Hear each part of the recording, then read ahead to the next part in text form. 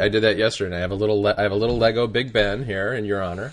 Oh, nice. I haven't. I've got that set. I haven't built it yet. And a little Lego John Hancock Center, which is one of the skyscrapers in Chicago. I ran across those when I was cleaning up the basement yesterday. I thought, these are small. They didn't work on this tiny little desk I have here.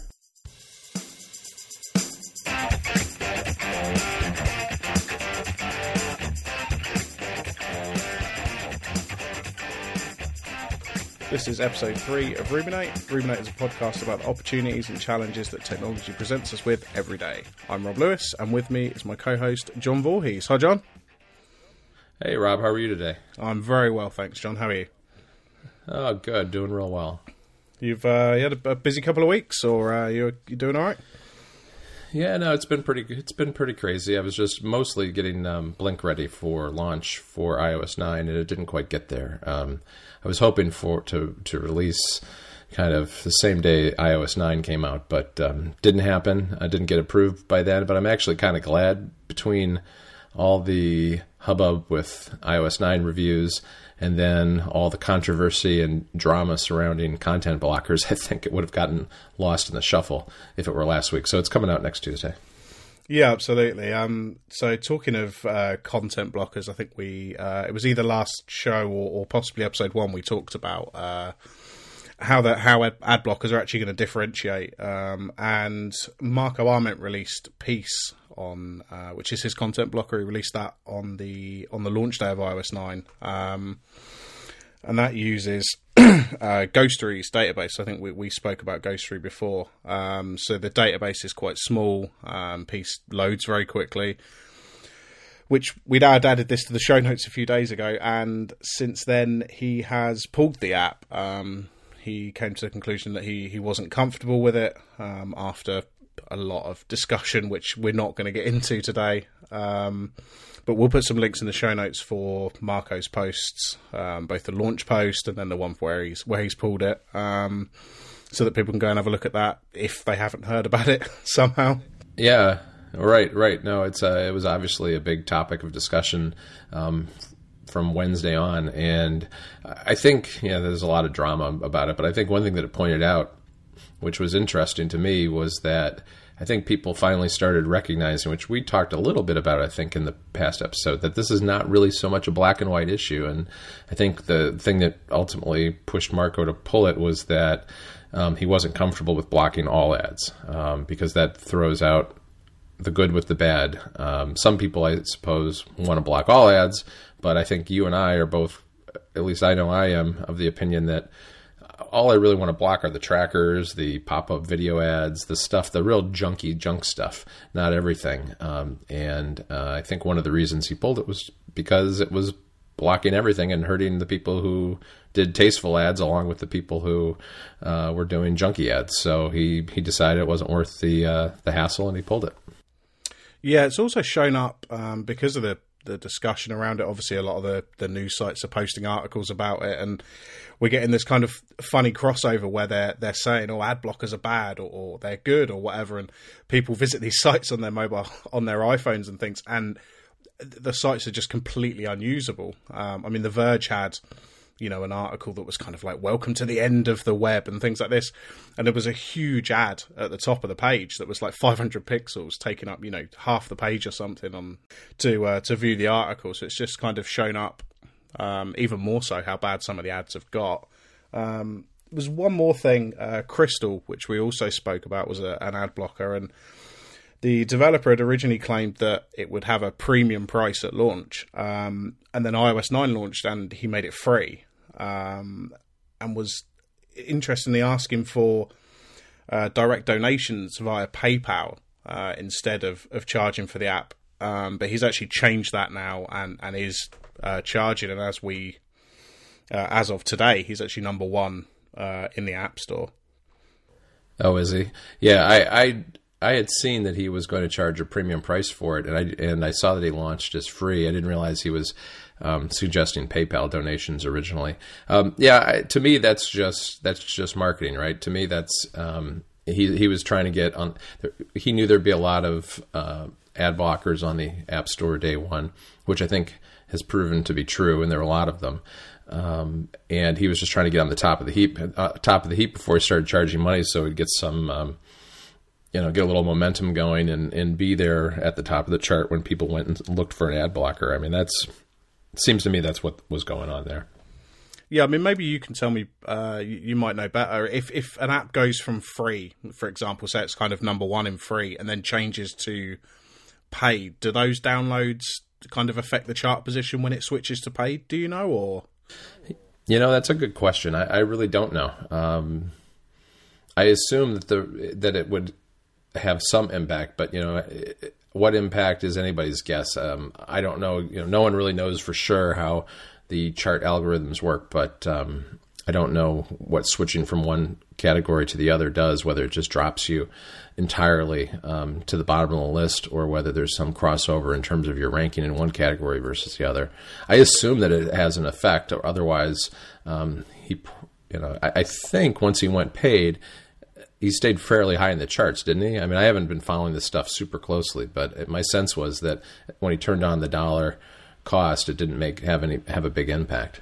Well, yeah, I'm not really sure because obviously all the time Peace was in the App Store. The two that I saw at the top were Peace and OneBlocker in the UK, and I didn't see Crystal in the charts at all, either free or paid. But as soon as Peace got pulled, Crystal was straight at the top of the charts, and as far as I know, it still is now. So.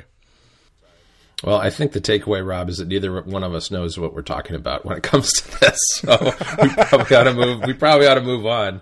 Yeah, it's something a little bit more interesting because, let's be honest, I think we've all had enough of content blockers this week. You had Nando's, John. I did. I had Nando's, I guess it was a couple of weeks. It was right after our last recording, a couple of days after. I saw that you had posted that you were going, what was it, the day before the Apple announcement, maybe you were going there for your anniversary with your girlfriend? Yeah, absolutely. Yeah, that's right.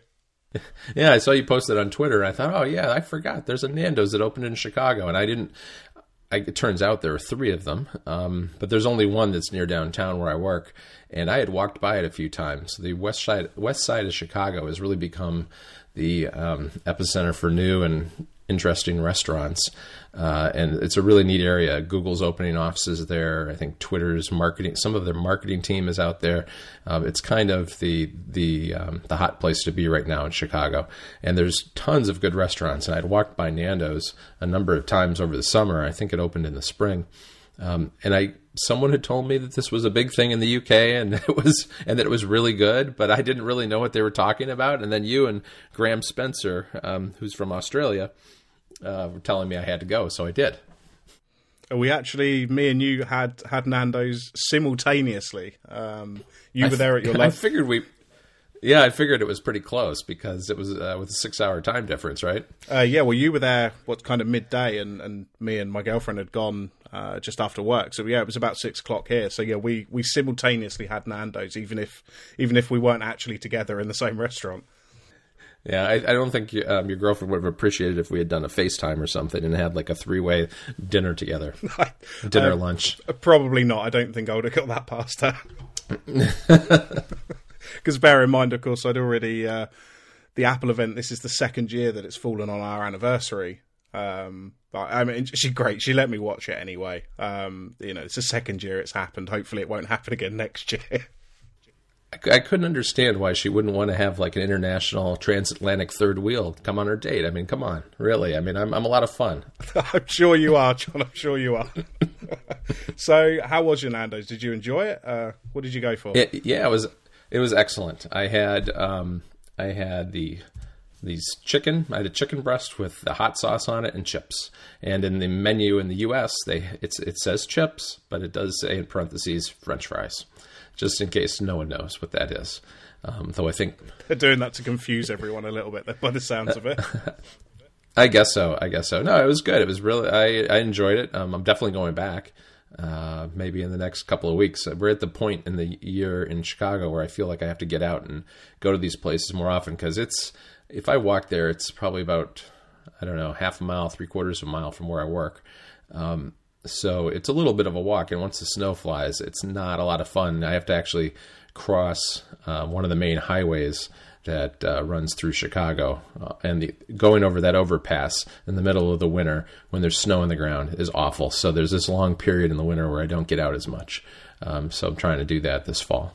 Yeah. So what should I try next? I've had just your basic chicken with hot sauces. Or something in particular you think I should try? Well, I mean, for anyone who hasn't seen the Nando's menu, it's pretty much just chicken. You've kind of got burgers. I assume the menu is very similar to how it is over here. You've got kind of chicken burgers or chicken wrap. I mean, for the most part, it's all the same. I mean, if you've had it once, it is what it is. But it's always... Is there a particular... I'm sorry, is there a particular sauce you like? You like the hot? I think there's even a hotter than the hot. There is, yeah. They do an extra hot one as well. I always go for the medium. The hot is a little bit too hot for me. But I normally go for medium chicken and just chips and maybe the garlic bread. Or sometimes I just go for double chips, depending on what I'm feeling like. So, yeah, no, it was definitely spicy. I guess we should explain a little bit more of what Nando's is for people who don't know, and people in the U.S. probably don't, because I think it's in Chicago and maybe Baltimore, Washington, D.C. area, and a couple other places, but most of the country doesn't have it. It's grilled marinated chicken. I think they say they marinated for 24 hours. Is that right? I believe so, yeah. Right, and then they have various sauces of spiciness that you can have on it, and they have chips and the other things that Rob mentioned. Do you know if it started in the UK? I know it's in the UK. It's in Australia. I don't know where else. I'm not sure. They claim to be a Portuguese. I think it's Portuguese. I'm sure it's Portuguese. They claim to be Portuguese, but I don't know whether it actually started in Portugal or whether that's kind of just a branding thing. But I know we've had Nando's in the UK for probably 8 or 10 years now. And it seems to just be, they seem to be obviously expanding in the US so that everyone can enjoy it. I'm going to pause you for a second and check out Nando's, because I'm pretty sure it says it's African. Isn't it? I've no idea. I could have sworn it was Portuguese. I don't want to get you in trouble. I don't want to get you in trouble with everybody in the UK, Rob. No, it says home of the legendary Portuguese flame grilled Popo chicken. So I think that's probably enough about food for this week.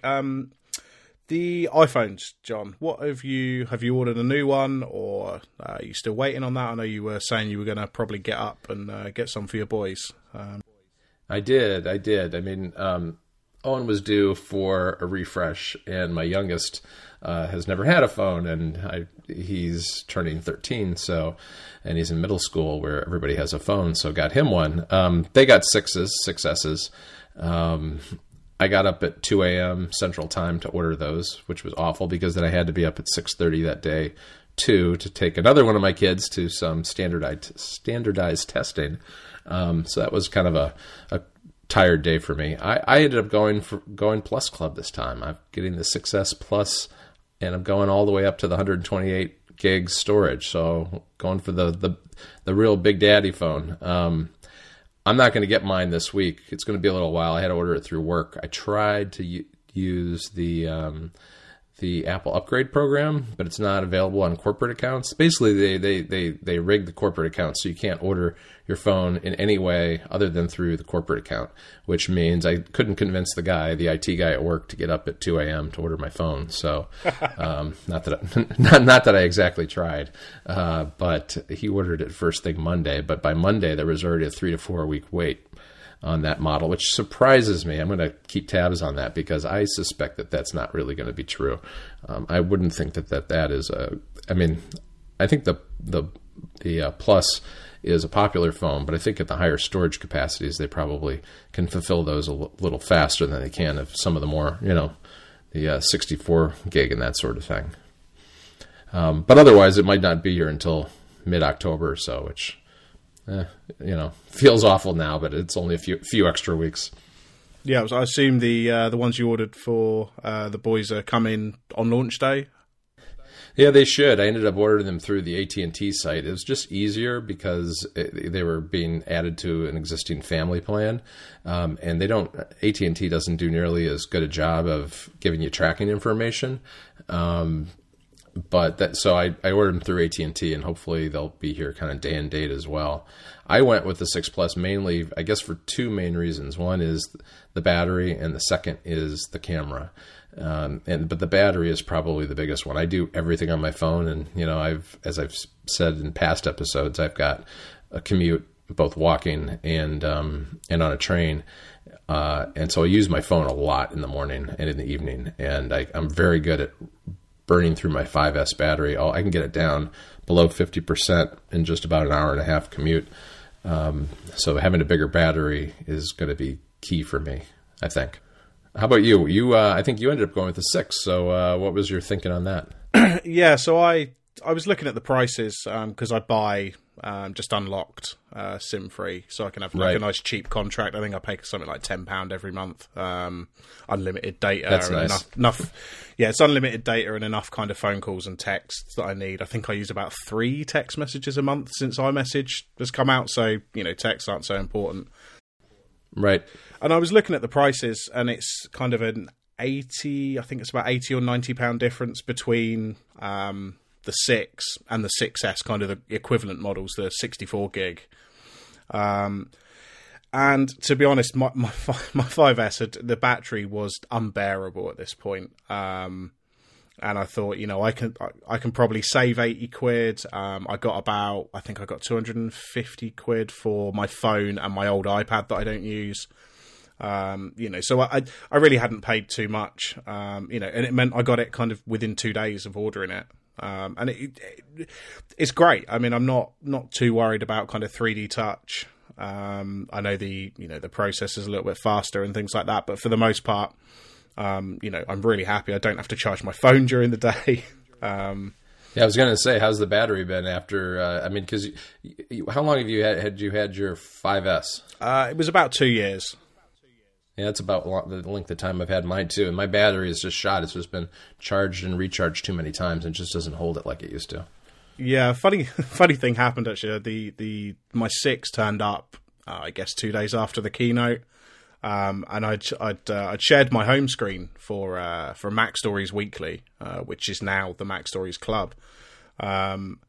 And the email went out, and I'd shared my home screen from my 5S. By the time that email went out, I'd already had my 6, and everything had changed on my home screen. It was quite funny. Yeah, no, that's like everybody's like, "Oh, Rob has an old phone." Yeah, absolutely. Yeah, it's a giveaway when you have the smaller screen, because I had my home screen on there a few months ago too. Yeah, the one thing I forgot to mention about the 6 Plus too, one thing I think one reason I got it, and I think I can deal with it being a bigger phone, is I don't pull my phone out nearly as much when I'm on the go as I used to, for a couple of reasons. One is the Apple Watch, because I can get notifications on that and decide whether I need to pull out my phone or not. And as a result, don't have to do it nearly as often. And the other is Bluetooth headphones, which have been, for me, they've been nearly as liberating as the watch. It's really nice to be able to not have a cord that gets snagged on things and whatnot. So I can just take the phone and drop it in a bag if I'm carrying my bag or whatever, leave it in my pocket, and not have to worry about it at all. Yeah, it's definitely something I'm looking into with wireless headphones. It's a little bit more difficult to find kind of big overhead, over-the-ear Bluetooth headphones. But I'm still looking around and checking some reviews and things like that to kind of work out which one it is that I want. And like you say, I'm hoping, that it will be nice to just not have the cable lying there and things like that. So.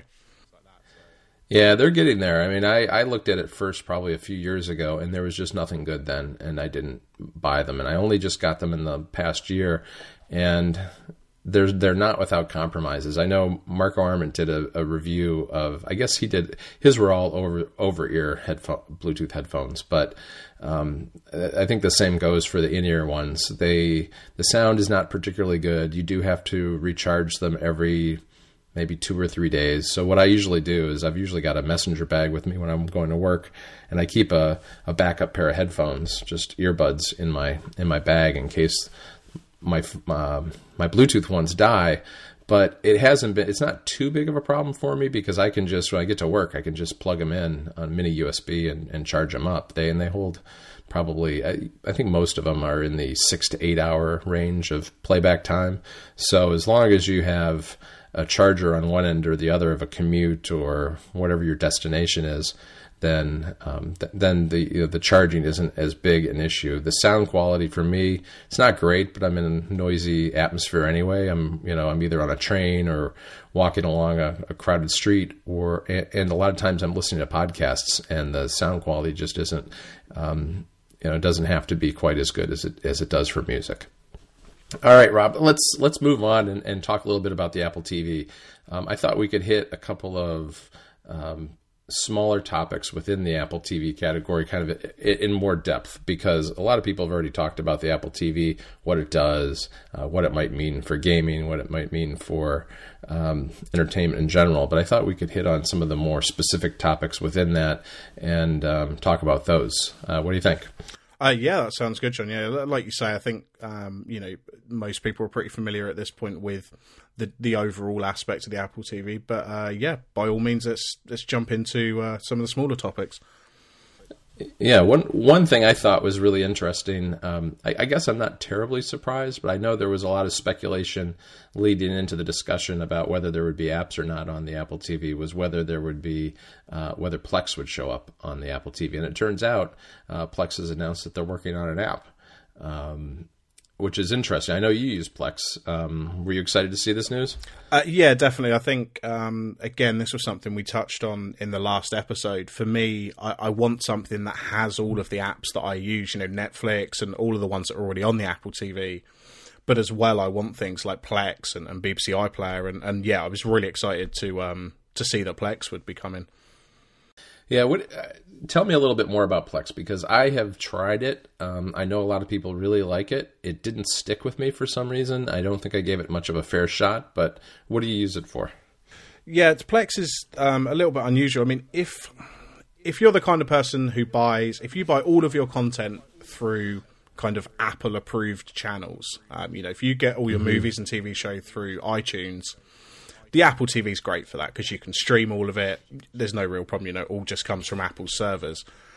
But if you get your content from other places, Amazon Video or, just the various different kind of resources of places you can get videos from, or if they're not in the right format is the biggest problem, I think, for the Apple TV. If they're not in MP4 format, you're not going to be able to stream those videos to the Apple TV.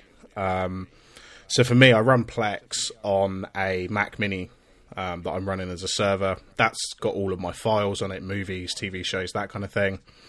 And there's two components to Plex. You've got the server component, which looks through all the video files, finds all the metadata for you, gets it from IMDb and places like that.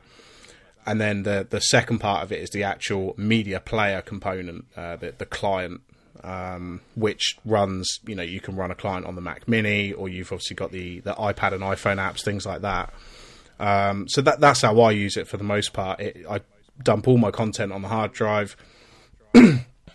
Plex reads it, and then I can just watch it through either the Mac Mini or I think the Xbox has a client as well, or the iPad, things like that. Okay. Do you have your Mac Mini hooked up to a television? Yeah, that's hooked up in my living room to the TV, and for the most part, I use Plex or Kodi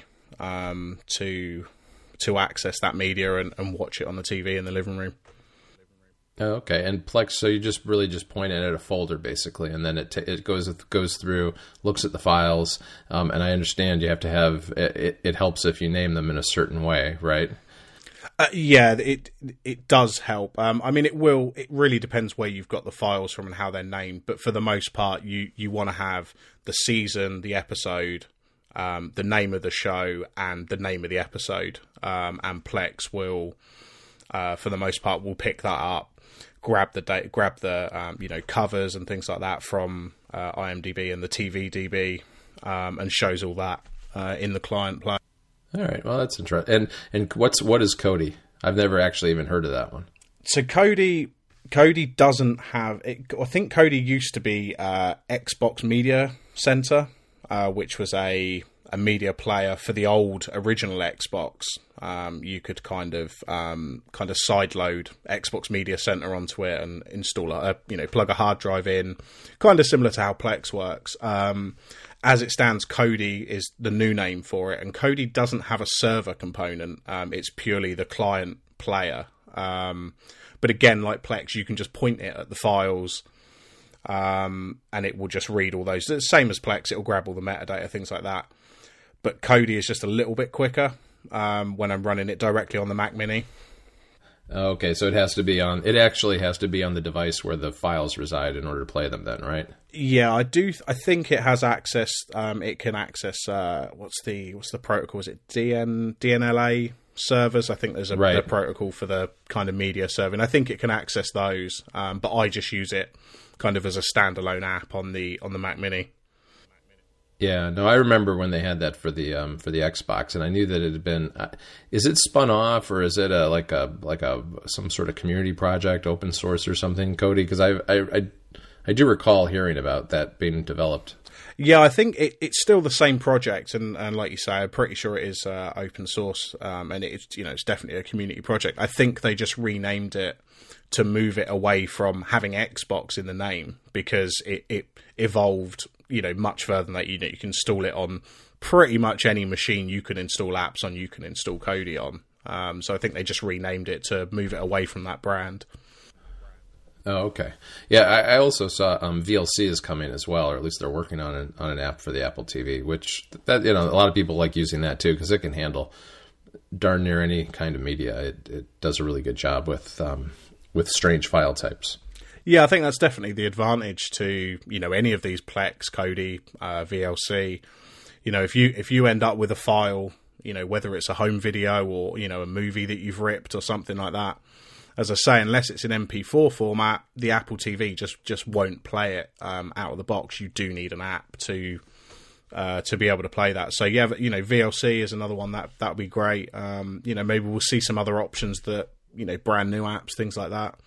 But it looks like the Apple TV is shaping up to really be this kind of hub where it has got access to everything. The last one I'm waiting for is BBC iPlayer. I'm really hoping that they can pull together an app for when the Apple TV comes out. Yeah, I would think that they would for sure. I know in the past, I think, hasn't BBC been a little slow at times in getting the apps out? Originally, didn't they have proprietary software that you could download, and they finally got onto the iPhone, onto the iOS devices at some point? I seem to recall that just being BBC was just a little slow to come to it, but then they did a really good job once they got apps on iOS. Yeah, there was definitely some problems at the beginning when the iPhone launched and the iPad as well, but they seem to have a pretty good team now. They're fairly active on Twitter and things like that, and that they'll reply to if you've got a question about BBC iPlayer, because I think there's a couple of places that they're still requiring Flash, and I saw a tweet from one of the developers over there said they are working on getting rid of that. So it seems like they're pretty active and trying to serve the needs of the people that use it and make sure that it it works as everybody wants it to. Yeah, that's right. That's what now I remember. I do remember it was like the whole thing was Flash based, wasn't it, at one point? Yeah, that was definitely right. And then I think they panicked because of the iPhone and iPad. They kind of really needed to step up and make sure that it was HTML5 so that everyone could access it. Yeah, it was interesting just from when we watched the announcement and they talked about the Apple TV and apps, it was very clear to me listening that they were going to allow all apps. They were going to consider all apps. Obviously there are the app review guidelines, but those as of today have not changed to deal with any specific TV type apps. That might change since the thing obviously isn't released and isn't coming out until the end of October. But if your message is the future of television is apps, you're not going to want to say only apps that are designed and created by our partners like Netflix and HBO. I wasn't terribly surprised that they let these on. There may be some issues with particular rules that are developed, but I think at this point the message is everything's open to is open to development. Other than the APIs are a little limited. I mean, I think you and I were talking about this a little bit before the show, but there are, while this is iOS, there are things that are not available. Photos are not available to developers. I think the calendar and contacts aren't available. There are things and there are obviously things that just don't work. Like various touch APIs aren't available because obviously you're not touching your television. They have slightly different, APIs for dealing with the remote and the tapping and swiping on that. But I think other than those differences, which I think are more, for the most part, more related to the actual hardware, I think just about anything is fair game at this point. Yeah, I think to me they spoke in the keynote saying about universal apps. So you can theoretically have an app that is one single app bundle that runs on the iPhone, the iPad, and the Apple TV, and that kind of says to me that potentially almost anything that's available on the iOS App Store is likely to get approved for the Apple TV App Store. So VLC and Plex are already on iOS. I can't see any reason why they would block that just for the Apple TV component of that. Right. There are aspects of it that are going to be hard. I mean, there are whole categories that aren't going to work very well. I don't think you're going to want to have a text editor in your television because you can't. There's no good way to type. I suppose you can hook up a Bluetooth keyboard. But if you are required to support I think you're required to support the remote, and typing in characters one at a time that way obviously is no good. I don't know. We'll see. Yeah, definitely. And talking of development, obviously they've sent out the dev kit. They had the dev kit lottery, didn't they, for the Apple TV? So what did you think of that? The lottery kind of aspect of that? I thought it was great. I mean, they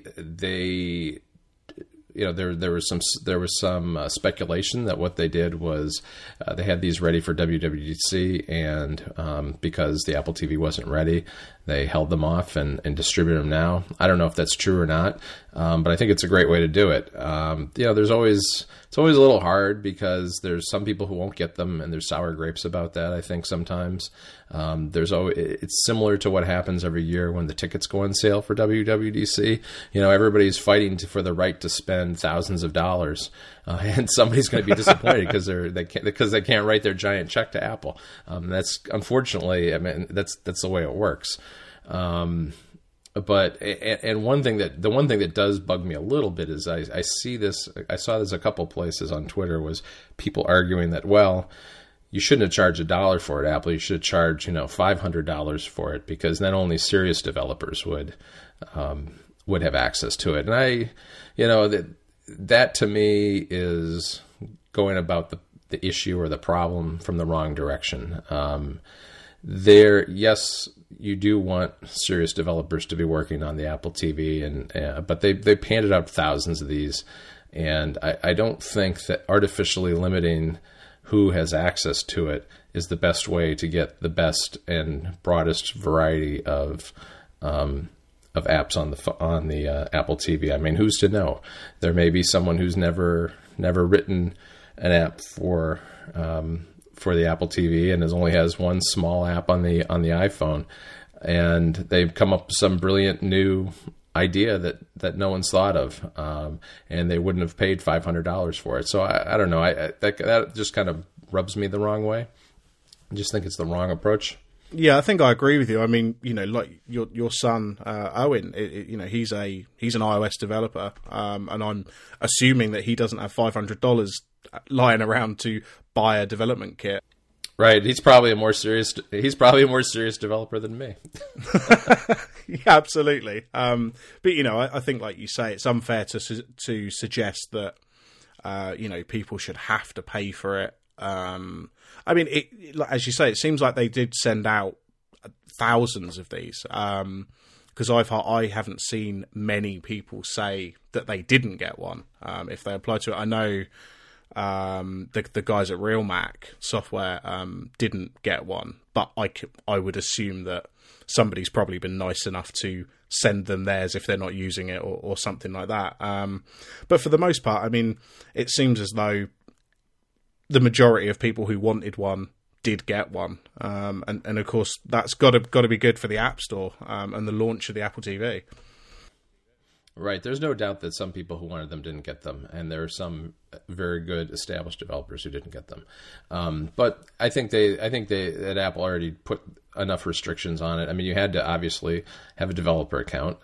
You couldn't, like, after the fact, after the lottery was announced, sign up for a developer account and get your Apple TV that way. And you actually had to you have to have an active app on the App Store. So, I think those two things are sufficient to limit it to people who are actually, quote, serious developers, and not just people. Because, it's true that at least historically there have been people, a number of people who sign up for the developer account just so they can get the betas. Now, that's not really so necessary anymore because we have the public betas, but there were people willing to pay $100 just so they could have, a version of iOS that would break their phone.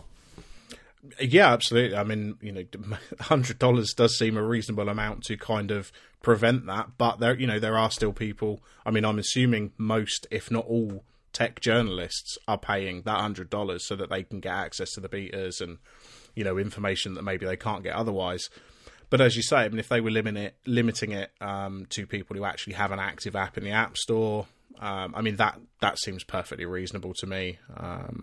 And there's still the simulator in Xcode for the Apple TV. Is that right? Yes, that is true. You can still develop for it. You have access to the SDK and the tools, the new version of Xcode you need, and there's a simulator and whatnot. So, I mean, obviously a simulator is not as good as the real thing, especially on something like a television, where you're not really going to know what your app looks like until you see it on a 40, 50-inch TV. But you do have that as a possibility.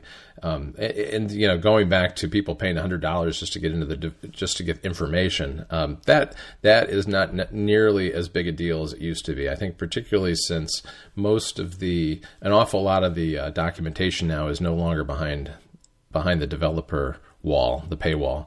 It used to be that all that stuff was behind there. There was a time when you had to pay hundreds of dollars just to get access to the WWDC videos. Those are all available. So there's a lot of information out there. It'd be interesting to see kind of what the, historically where that's gone in terms of people who buy a developer account just so they could get information about the upcoming software.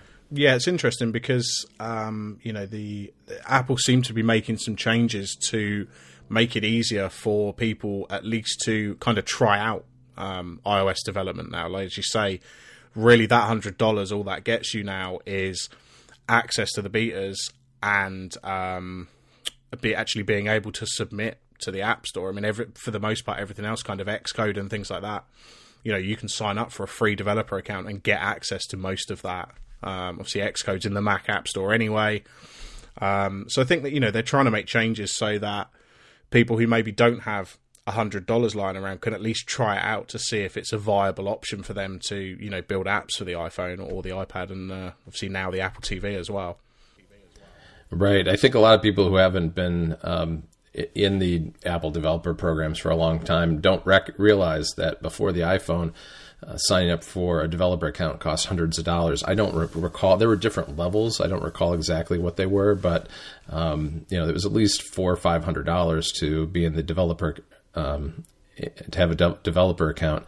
And then, as I said, on top of the cost of potentially going to WWDC, the videos were sold separately for hundreds of dollars and came out 6 months after WWDC. So things have changed a lot. And as I think you rightly point out, you can start developing without paying even $1. I mean, you just download the tools, do things in the simulator, run them on your device. It's only once you want to actually sell an app on one of the stores that you have to have a developer account so you can submit it to the App Store. Rob, one other thing I wanted to mention just briefly is the Apple TV and gaming. And the one thing on this I found kind of interesting in reading various articles is the debate over whether this is a console killer or not. And I think that that's just looking at it wrong from my perspective. I don't think anybody's going to be playing Call of Duty on their Apple TV anytime soon, and I don't think that's what it's meant for either. But I do think that once people have the Apple TV and they have access to things like Crossy Road or Fruit Ninja or other somewhat casual touch-based games, those, depending on what kind of gamer they are, they may not then feel the need to ever get an Xbox or a PS4, or a Wii U. I mean, that's where I think if there's any damage done to the consoles, it'll be people who never buy them in the first place, because whatever desire they have for playing games on a television is satisfied by the Apple TV being a good enough solution for them. What do you think? Yeah, I've got an Xbox and I've got a PS3, and I think you're right. I mean, a game like Call of Duty or Grand Theft Auto, something like that. I mean, the Apple TV just is not going to be powerful enough to run these kind of top end AAA games. And of course, on top of that, you've made a note here. You've got controllers. You're going to need a controller for something like a AAA game, assuming that it could come out on the Apple TV. So that adds, another $40, $50, something like that.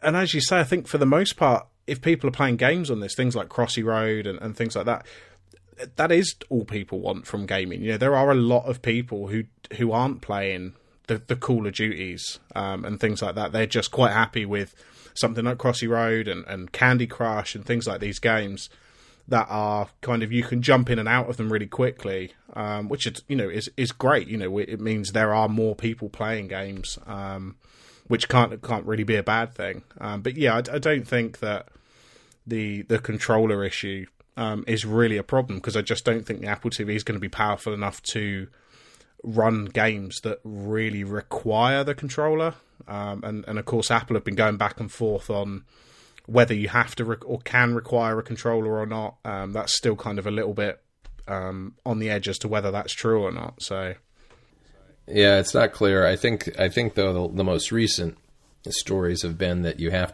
to support the remote control, which, because it's so basic compared to a controller, means that's going to be the lowest common denominator for creating games. If that's the case, it's hard to see those controllers taking off at all. I mean, I suppose it'd be a nice to have thing, and maybe what ultimately will be allowed is that if you can play the game, maybe not play the game well, but just play the game on the remote, that'll be enough, and then you can have the buttons and whatnot on the controller can be used to kind of supplement and expand the kind of actions you can take. Although that, I think, would be very hard to design in a way that would be useful on both types of hardware. Yeah, I think if they're not allowing if they're not allowing games to require a controller, I think that does limit, rightly or wrongly, I think that does limit the kind of games we're going to get on the Apple TV. But it'll be interesting to see once the App Store comes out and see what controllers are available, because I think the biggest problem here is that Apple don't have a first-party controller. I can't just walk in the Apple Store and say, give me the Apple TV controller, because they're going to have probably 2 or 3 on the shelf, and you kind of just pick arbitrarily, presumably, because presumably they're all going to have kind of similar amount of buttons. So that doesn't give really a good solution for the kind of person who maybe would want a controller. Are they going to buy an Apple TV for $200 once they've bought a controller, or are they just going to go and pick up an Xbox? Right. Now, it's going to be interesting to see how it all plays out. Thought we would maybe close out with one last topic, and that's hackathons. I really know very little about hackathons, but I know that you've done a few yourself. What can you tell me about them? I'm just curious, what kind of things you've done and why, and what the experience is like. Yeah, so we have a team is probably a bit of a stretch. There's me and 3 guys that are in this kind of hackathon team. And we take part in a hackathon called Pub Hack, which is kind of once every 6 months or so. There's been 4 of them. Yeah, 4 of them now.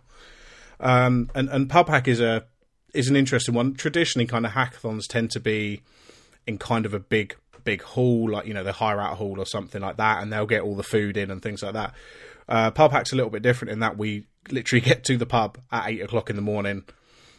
We get given a theme at 9 o'clock, spend 8 hours building something, present it at kind of 7 o'clock. And then Pub Hack, whatever pub we're at, will, provide food, breakfast, lunch, dinner, that kind of thing. And of course, as the day goes on, we all get progressively more slurry because we've had a few drinks. Right. Yeah, that's interesting. I saw the last one you did. I was kind of following along on Twitter, and it looked pretty cool. Do they close down the pub? Or they have other customers in there? Is it just the Hackathon people? It depends. It's happened in 2 different pubs so far. The first one, they didn't close down the pub or anything like that. But we took over a significant amount of the pub. The most recent one, we hired out one of the quite big rooms that this pub had. So we just had our own section where we could all, get on with it and chat and have a few drinks and things like that. So going in, do you know what you're developing for, whether it's the web or some mobile platform or a PC? Do you know that at least going in? Well, PubHack is pretty good in that they try and be as inclusive of everyone as possible. So, like our team for the most part, because we're all developers. We have 3 developers and a designer, and he's also a front end developer. So we mostly build stuff for the web. But there's been teams that build stuff with kind of Raspberry Pis, and there's a couple of teams that do iOS development. And I think somebody used Lego Mindstorms in the last PubHack. So it really, you can go in and just build whatever you want. There was a team a couple of years ago, I think, that they just did a video because they were video producers and things like that. So it's pretty open in terms of what you can actually build and present. Oh, that's cool. What did you build last time? So last time we built, I won't open it now because it makes a lot of noise. Fair warning if you do click the link in the show notes. We built what we called Knockoffia, which is a web, basically a replica of the Nokia 3310. We built that in the browser. And within that, we included all of the other web apps that we'd built in previous pub hacks. They can all be kind of, it's a little bit hacky, as the name suggests. But yeah, we kind of replicated Snake and contacts, and you can send text messages from it. Dan will love that because if you actually send a text message from it, it will go to his phone. Even now, it's still hooked up to his phone. So, but yeah, so we kind of tried to replicate the Nokia 3310 because the theme was, I think it was maybe. Do you know? I can't remember the theme. I think it was throwback or retro. It's some kind of retro thing. So we kind of decided to rebuild the Nokia 3310 in the web. And the sound effects are you, right? Yes, the sound effects. We originally were looking for the original sound effects, MP3s or something like that. Couldn't find them, so I sat in the pub for probably an hour or so, just recording varying levels of beeps and ringtones and things like that. So yeah, if you check out the ringtones, that is all me, all recorded by me. Yeah. I do recall seeing a couple of funny Vines or Instagram videos of you recording those. I'll see if I can find one and pop that in the show notes. Okay. No, that's really neat. I should try something like that sometime. I've never done one myself, so. Yeah, it's good fun. We enjoy it. You can't complain being in the pub all day. Jo, who organises it, she's great. She manages to get everything done. She sorts out all the food and all the tickets, and she sorts out the trophies and prizes and things like that. She does just a fantastic job at getting everything ready for it, and it's just a really, really good day. Cool. Sounds like fun. So I'll put a link in the show notes to our team's page so you can check out some of the other projects we're doing, as well as a knockoff. Yeah, again, fair warning, it is loud, so just be warned of that. It's loud. It's because you're loud, I think. Yeah, that sounds about right.